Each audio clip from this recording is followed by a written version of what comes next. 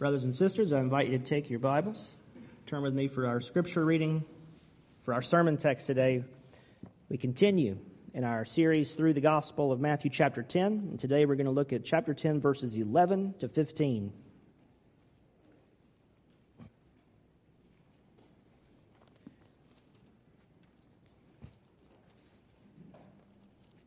Matthew 10, verses 11 through 15. This is God's holy word for us, His people.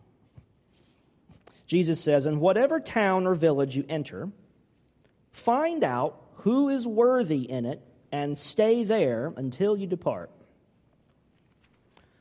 As you enter the house, greet it. And if the house is worthy, let your peace come upon it. But if it is not worthy, let your peace return to you. And if anyone will not receive you or listen to your words, shake off the dust from your feet when you leave that house or town. Truly I say to you, it will be more bearable on the day of judgment for the land of Sodom and Gomorrah than for that town." This is God's holy word for us today. Let's ask Him to bless our time in His word. Father, may the unfolding of your word give us your light. And may you give us your wisdom as it shines through your Son, Jesus. We ask that you let He be our teacher today and give us open hearts and ready minds to receive all you have for us, individually and as a church, so that we can believe what you have us believe and do what you call us to do. And we'll give you the glory in Jesus' name. Amen. So just to catch you up on what we're doing, this series we're in right now is called The Sermon on the Mission, which is my title for Matthew chapter 10. There's a Sermon on the Mount earlier in Matthew, and we come to the second big sermon in Matthew's Gospel, and it's the Sermon on the Mission. And just to put it in context, I've done this a few weeks ago, but just to put it in context, when we were in the season of Lent, we were looking at the theme of that season, repentance, and we did a whole series on repentance. Then we had Easter, the resurrection, and then the next series was about the resurrected life, where it's not just Jesus gets raised, you get raised spiritually from your deadness and sin. It's called the new birth, regeneration, and now you live a resurrected life. So what does it look like to be raised with Christ, to walk in newness of life? That was the Easter theme. And now we come to the next season where the colors are green and the weather is warm and the world around us is blooming and bursting with life. It's green, things are growing. This is what the church is supposed to do, bursting with the new life of Easter. And now we grow in this season called ordinary time or counting time, growing season.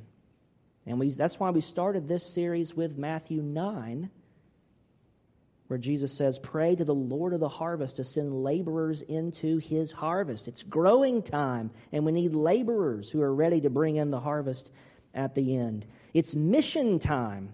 It's the church's mission season, growing season, going season. And at the end will be harvest time when Christ returns, and that's the next season on the calendar, is Advent, which looks to that second coming. So we're following the church calendar. We're following the seasons. And here in this time, this summer, we're looking at the mission of the church. Not just the mission of the church out there, those churches, but this one. And not just those church members over there, but these church members. If I had a mirror, I'd hold it up and say, this series is about these people. And then I'd turn it around and it'd point at me. It's about me. It's about Tom. It's even about Steve. Thanks for filling in today, Steve. You don't get off the hook. That's what we're looking at. The Sermon on the Mission, the church's mission, my mission, your mission, a kingdom mission. A kingdom that's supposed to be unleashed and on the loose in the land of darkness where we live, bringing the light and life of heaven to earth. Your kingdom come, your will be done right down here not just up there. So what we've looked at so far is 3 sermons. The need for the mission, the men for the mission, and the ministry of the mission. And in the need for the mission, from Matthew 9, 35 to 38, we talked about how the harvest is plentiful and there's a need for laborers in the field. Jesus is the model of our mission. He did it first, then he showed his disciples how to do it and said, now it's your turn. And that was the next sermon. The men for the mission. How he takes his disciples, which is a big group, picks 12 and says, you're going to be apostles now.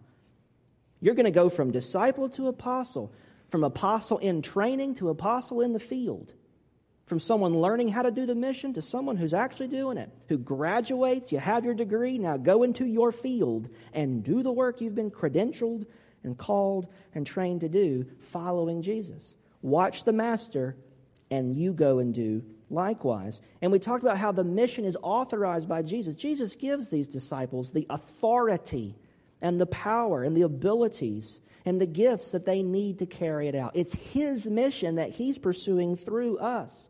So it's not find the resources in yourself to go and do this stuff, but get plugged into the power source that is Jesus, who authorizes and empowers us to do his mission in his world to bring his kingdom. That's why he gets the glory, not us, but we get the joy of participating in what he's doing. He lets us share in what he's doing, and we don't want to miss out. We also talked about at the end of that sermon how Jesus uses unlikely heroes. These disciples were not the cream of the crop. They weren't the most qualified. They weren't the most brilliant or gifted. In a lot of ways, they really messed things up. They didn't understand 3/4 of what Jesus said. If you read the Gospel of Mark, they never get it. They do a little better in Matthew. They do a little better in Luke. But they're not perfect students. They're not A+ students. And yet this is the rabble. This is the crowd that Jesus says, no, I'm going to do it with you guys. Why? Why does he use unlikely heroes? So he gets the credit. And it can't be, well, of course, so-and-so is so brilliant and powerful and so good at kingdom work. No. No, Jesus does through us what only he can do. That's why it's supernatural and why he gets the glory. He uses unlikely heroes. And last time we were together, we looked at the ministry of the mission. That is, once we go, what are we supposed to do? And Jesus tells us that we should locate our ministry and target where we're going to focus our efforts. Find where God is calling you. You can't be called to every place and every person. You can't do everything. But God calls you and Christ calls you to do your ministry here. This could be your area. And for someone else, it's this area. And for someone else, it's this over here. And we each have our gifts that are tailor-made for a specific area of ministry. And the way you find out where yours is this. You remember my little mantra from high school? See a need, meet a need. See a need, meet a need. If I have the resources or the time or the gifts or if I look at myself and think, what's an area of need that fires me up, that I want to do something about? Ask the Holy Spirit to lead you and direct your attention to where there's a need that you think you can fit in. You may not be the best at it. No one says you have to be.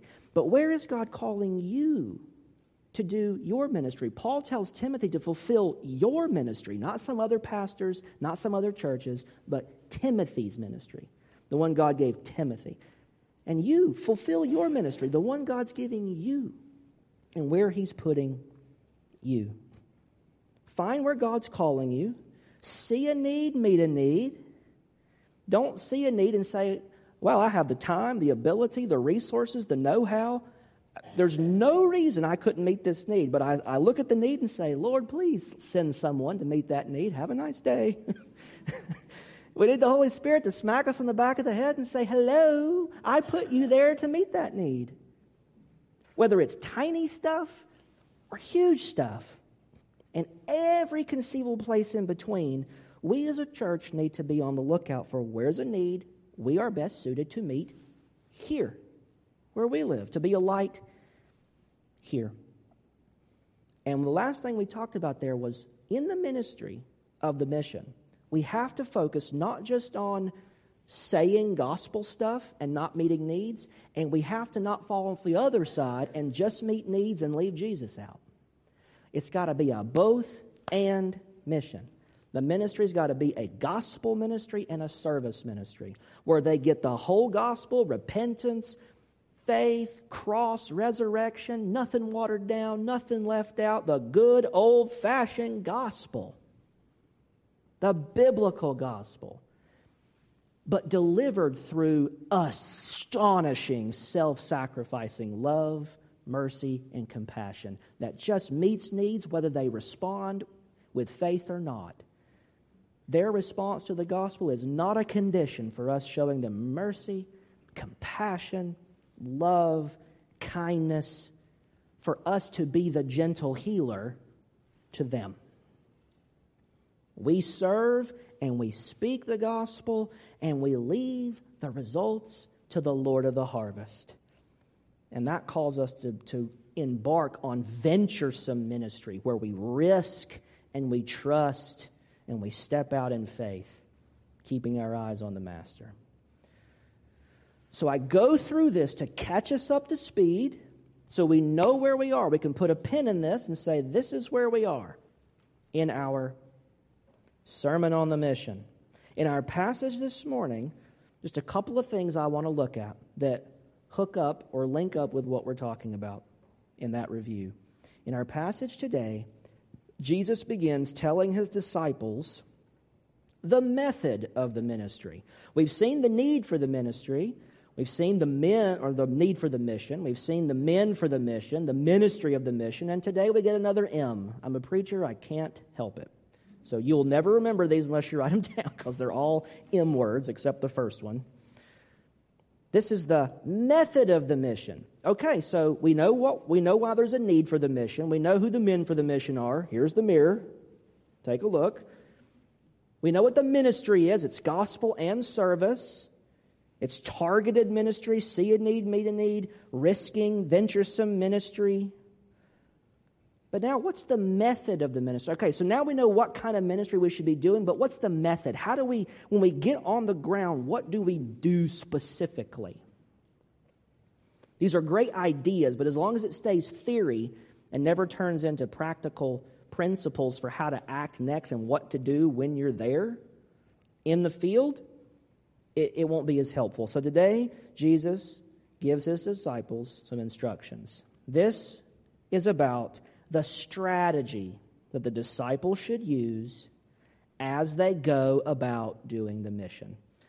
Now, this method that Jesus lays out in verses 11 to 15 of Matthew 10 is unique in its specific details to the disciples and to the early church in the first and early second centuries, which means not everything is going to carry over one-to-one to today, because life in the 20s, not the 1920s, but just 20s of the first century in rural Galilee is unimaginably different than life in Chester County in 2023. So not every detail will transfer one-to-one in a perfect way. But what we can find here is a principle, a general strategy that we can then use. We can learn a couple of lessons from the way Jesus tells them to do it in their context. So that's what we're doing this morning. We're going to look at the strategy or method that Jesus tells them to use, and then we will draw out two lessons that we can use today as we pursue the same mission in our context. The mission's the same, but the context is different. And that's what we're going to have to bridge today. Look at the original mission and then bridge the gap to our context today. So that's what we're going to do. And we just have two lessons to look at. So I want to start by looking at the original method. Last week, we ended by looking briefly at verses 9 and 10. And these verses are connected to verses 11 through 13. So let's read them all together, 9 to 13. Let's see how they connect. Jesus tells them, acquire no gold or silver or copper for your belts. So no money. No bag for your journey. So no suitcase, which means no change of clothes and everything else you need. No 2 tunics. No extra clothes. If you can't pack them, you also can't wear them. Okay? No sandals, so no shoes. No staff. Now, if you're walking around the rural Galilean countryside, a staff helps you get around. It also helps you fend off wild animals. It also helps you be a threat to bandits who might try to rob you. So your one defensive weapon, the staff, don't take that either. For the laborer deserves his food. And whatever town or village you enter, find out who is worthy in it. Stay there until you depart. As you enter the house, greet it. And if the house is worthy, let your peace come upon it. But if it's not worthy, let your peace return to you. Okay, what's going on here? The principle that's at play here is at the very end of verse 8 and at the end of verse 10. At the end of verse 8, Jesus says, you received without paying, give without pay. And in verse 10, he says, the laborer deserves his food. So these are the twin principles that this whole method is based on. First, you have received without pay, so you are to give without pay. In other words, God gives to you freely. And so you also should give freely. You don't come there and say, kingdom blessings, only $12.99. Oh, eternal life for 3 easy installments of an arm and a leg. There's no price tag. You don't come there and ask for money. Pay me and I'll tell you the secrets of the kingdom. Give me some money and then maybe we'll talk about meeting your needs. We don't do that. The church, we have received from God absolutely freely by grace and grace alone. And so then our method should embody that principle. In other words, the way we approach ministry, the way we do this mission should be a living parable of the gospel itself. We have received without pay, so we just go and give it away freely. We don't charge money. We don't have any conditions. Like you have to jump through this hoop and then we'll talk about feeding your family, for example. None of that is conditional. The mercy, the compassion, God pours it out freely on us. Jesus says in the Sermon on the Mount that God makes the sun to rise on the just and the unjust. He gives the same beautiful sunshine to those who love Him and those who hate Him. Jesus says we should be a living embodiment of the gospel. You have received all this stuff without pay, so turn around and give it away without pay. And that's why he's saying, don't take all this stuff with you. Don't go acquire gold or silver or copper for your belts, because there's no monetary transactions that are going to take place with the kingdom here. The second principle is the laborer deserves his food. So, when they bring the gospel to a house, which is what it talks about, when you enter the house and when you go to a home, greet it and let your peace fall on it if it's worthy. So when the disciples are on the move and they go to these homes and they knock on the door and they greet the house, if that home receives the kingdom, receives the message, they accept the help and they're open to the gospel and they receive it, they make a favorable response, those disciples have a right to be supported and supplied and sent by that house. So this is how Jesus is setting up the kingdom. It's a division of labor between itinerants who are on the move and households who stay put. So the itinerants are the disciples who are sent. You go knock on these doors, go down these streets, go bring the gospel to these homes in Galilee, go around to the different villages, and when they open the door and welcome you in and accept you, the kingdom has landed in that place. And now they become instruments of that kingdom. Now they turn around and because they've received blessing from you, they bless you by sending you to the next kingdom location. They support you and supply you and send you. That's why they're told, don't take anything you need with you. You're going to trust God to make His word effective in their hearts and move them to meet your needs and supply what you need. So this is why we talk about venturesome ministry. This is a huge risk for these apostles. Don't take any shoes. Don't take any money. Don't take a change of clothes. Don't take a staff. So just go out there and look homeless and be completely destitute, totally empty. All I've got is the kingdom to offer you. All I've got's the kingdom. But remember what Jesus says, the kingdom is the treasure hidden in a field that's worth the price of the whole field it's buried in. The kingdom is the precious treasure. That's the expensive thing, and that's something that bandits can't take from them on the road.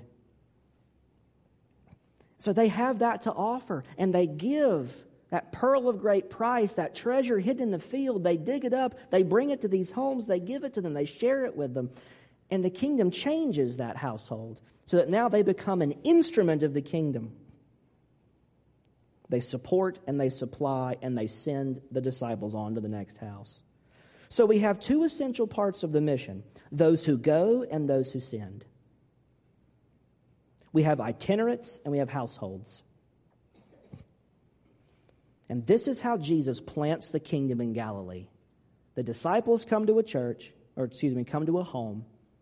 They share the kingdom, they embrace the kingdom, and then they get supported and supplied and sent to the next home. And home by home, street by street, block by block, neighborhood by neighborhood, and community by community, and village by village, the kingdom spreads. Jesus says it's like a little bit of yeast, a little bit of leaven you put in the dough, and eventually it leavens the whole thing. Or it's this tiny little seed you plant in the ground that eventually becomes this mighty tree. It starts out by someone knocking on someone's door and saying, let me tell you about the kingdom. And that home accepts it. And from that little seed, the kingdom is sprawling and spreading and taking over streets, neighborhoods, villages, countrysides, whole communities. These households become kingdom outposts. And as those households gather together, because not everybody on that block is going to accept the kingdom, as the ones who do accept it band together, that's a church. That's a church. And they live like Jesus tells them to live, and they do the things Jesus tells them to do, and they carry on the ministry locally while the disciples keep going on to plant the kingdom in the next home, town, village, etc. And so the kingdom grows by people going, planting, and then the kingdom grows locally as those homes and households and communities do this same mission at home. Those who go are sent by the ones who stay in one location, but those who stay in that location don't just send and supply and support, but they have their own ways of going right where they are locally. They don't sell their houses and go like the disciples. They carry on the ministry right there at home. So this is how Jesus envisions Galilee being transformed, being claimed by the kingdom. He sends out traveling disciples who establish households as kingdom outposts where new kingdom communities are centered. This is how Galilee is won for the kingdom. One home, one village at a time. Now, this is the method for the mission for these disciples and for the early church. Even into the 2nd century, this is still how they were doing it. Now, we can't do things exactly the same in every detail the way they were doing. So the point of this passage is not get rid of your shoes, throw away your luggage, don't, empty your bank account and just go up and down 322 looking for, like if that's not the application, okay?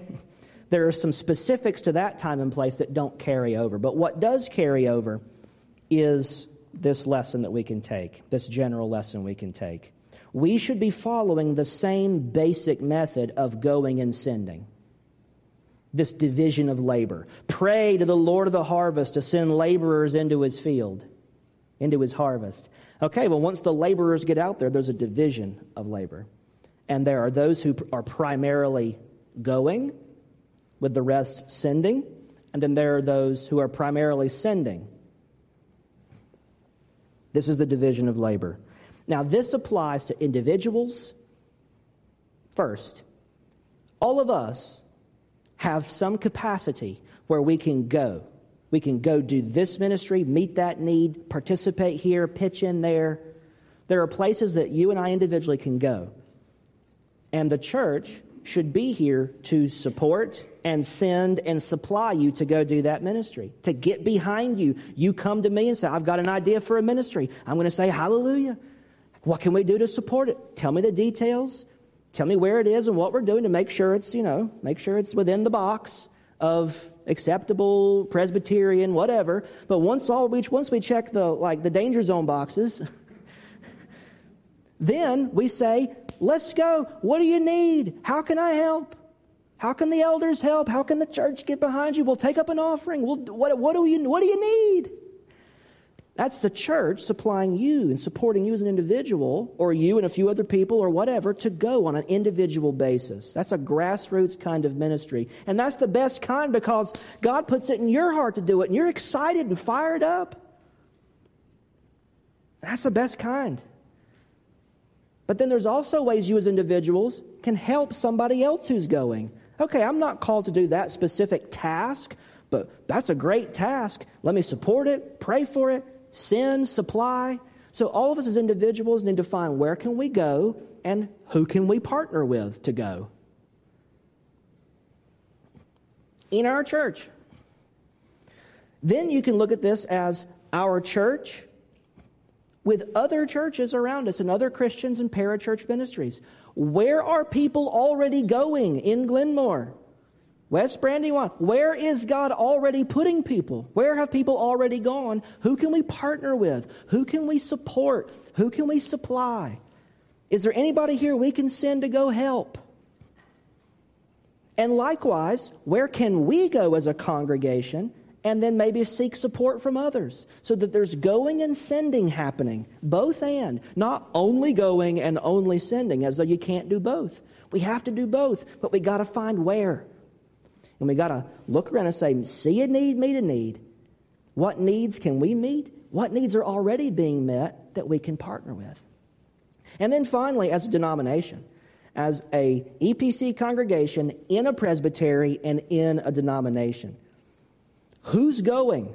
Missionaries and church planning. People in our presbytery are planning churches. We can partner with them. We can supply them. We can help them. People in our presbytery, in our denomination, are missionaries. Now, we love our mission. We support a ton of missionaries.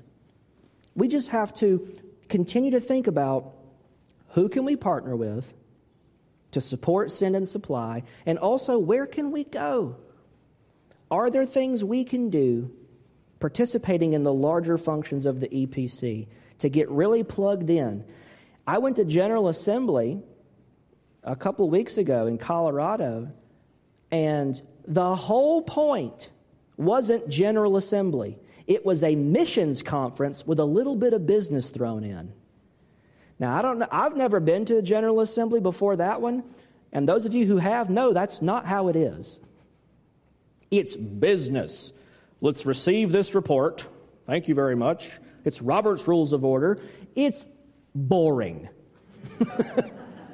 It stinks because I've watched them online. I've just never attended one in person. Okay, it's not that bad, depending on what's happening that year. It's business. It's boring. You sit there, you play chess on your phone. You just can't wait for the lunch break. I'm confessing too much. Right? But this year it wasn't like that. They changed it. First of all, it's a day shorter. Hallelujah. But also, it was a missions and ministry conference where all we talked about was church planning, evangelism, spreading the gospel, unreached peoples, missionary. The whole thing was about where can we go? God wants us to go. Let's put the E back in the EPC. The Evangelical Presbyterian Church. Let's spread the gospel. Let's go, folks. Come on. That's what it was about. So you can't go somewhere like that and not get touched by that and think, that fits with the sermon series I was already going to do. It's like God was at work. Man. So this is the principle, going and sending. Let's get plugged into a going department and a sending department. We can have both as individuals, as a congregation, as a church in our denomination and our presbytery. The church is a going, sending, supporting kingdom agency. Freely we have received, freely give. We have a duty to support those who are going. This division of labor is still how Jesus wants it done. That's the first lesson that we can take away from this original ministry method Jesus gives us in Matthew 10. Now, very quickly, I want to address in our second point, what about these words of Jesus in verses 10 through 13 about the worthy and the unworthy? Did you notice all that worthy, unworthy language? Verse 11, whatever town or village you enter, find out who's worthy in it.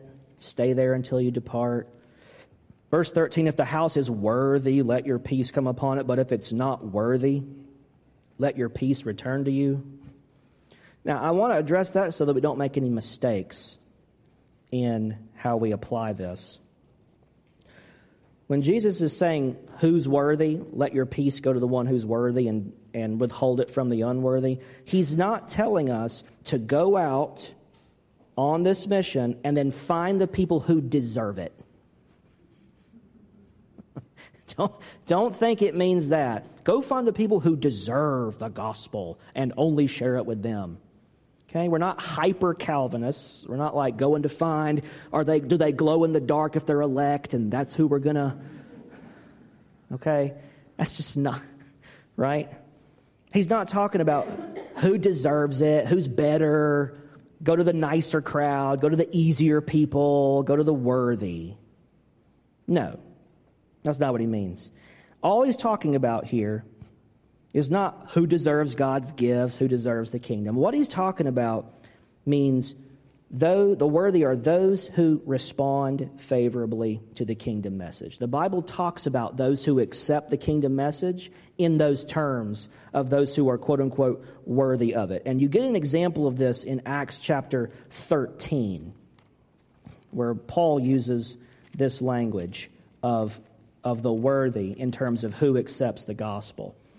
He says in Acts 13, 44 to 46, it says, the next Sabbath, almost the whole city gathered to hear the word of the Lord. But when the Jews saw the crowds, they were filled with jealousy and began to contradict what was spoken by Paul, reviling him. Okay, they're reviling him while he's trying to preach. And Paul and Barnabas spoke out boldly, saying, and check this out, it was necessary that the word of God be spoken first to you, the Jewish people. Since you thrust it aside and judge yourselves unworthy of eternal life, behold, we are turning to the Gentiles. Okay, so that's what worthy and unworthy means. Not who deserves it, but who responds favorably to the gospel.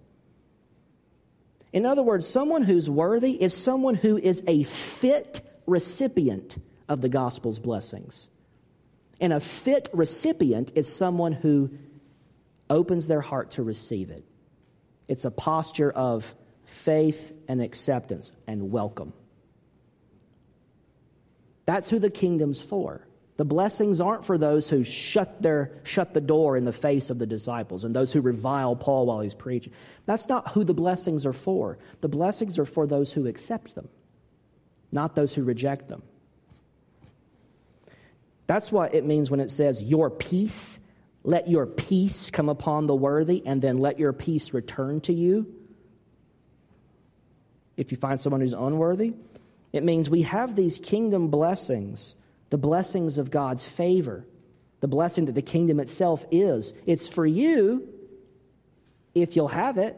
But if you say, no thank you, get that out of here, get out of my house, go away, you're judging yourselves to be unworthy of the kingdom. In other words, you've put yourself in a position of hardening your heart to the kingdom, and so you're not a fit recipient. That's what it's talking about. That's what it's talking about. It doesn't mean that you wait and see who repents and believes before you meet their needs. That's not what the peace of the kingdom is. The peace of the kingdom is peace with God through Jesus Christ. It's the favor and blessing of the kingdom once you're on the inside of it. But the service of the kingdom, where you're meeting needs with mercy and compassion and preaching the gospel, that stuff you give freely, whether they accept it or not. But the apostles don't pronounce the divine peace upon a home if it slams the door in their face. They let their peace return to them, and they go to the next place. So, last point today. What do you do the next time when you offer the kingdom to somebody and the door gets slammed in your face? What's your next move when people reject you and reject the kingdom? Last two verses of the passage, verses 14 and 15. And if anyone will not receive you or listen to your words, shake off the dust from your feet when you leave that house or town. Let's just stop there. What's the answer? Shake it off.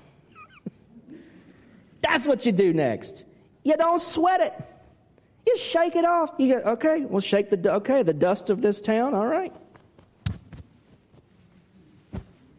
And you go to the next town. You don't worry about it. Don't you love Jesus? He's like, they're going to crucify me. They're not going to crucify most of you. They're just going to say, your Jesus is stupid, or your God's a fairy tale, or the Bible's a bunch of whatever, and then they're going to tell you to get lost. Well, I'm not getting nailed to a cross. Must be a good day. You just shake it off. That's what he says. Shake off the dust from your feet when you leave that house or town. That really is the response. You keep going in the face of this just reviling and rejection, and you take it and you say, look, unbelievers are going to do what unbelievers do best. Unbelieve. Why am I shocked? Unless God does a work in their hearts, this is always what people do with the gospel. They don't like it. Unless God does that Easter thing for them and raises them from the dead. And he does that through your faithfulness. And if someone rejects, you're planting seeds, you're being faithful, you're being obedient, you leave the results to him and you shake it off. And the last thing you do is in verse 15. You just leave it to God. Truly I say to you, it will be more bearable on the day of judgment for the land of Sodom and Gomorrah than for that town. Wow.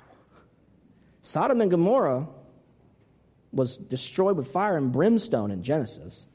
And it's going to be better for them than it will be for the place that rejects the kingdom. Impressive. Sobering. The kingdom is a big deal. Life and death is on the line here. Heaven and hell's on the line here with the kingdom. Final judgment implications are at stake here.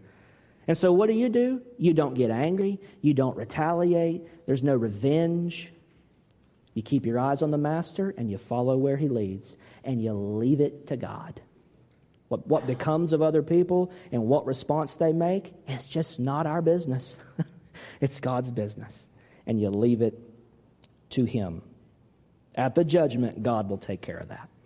In the meantime, you keep loving, serving, giving. Freely you've received, now freely give. So today, brothers and sisters, think with me about how and where can you go? How and where can you send?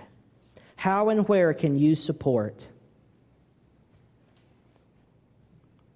Let's have the boldness that Jesus tells us to have, a kind of confidence and security in Christ and the kingdom that lets us shake things off when it's hard and difficult and embarrassing and awkward and doesn't go our way.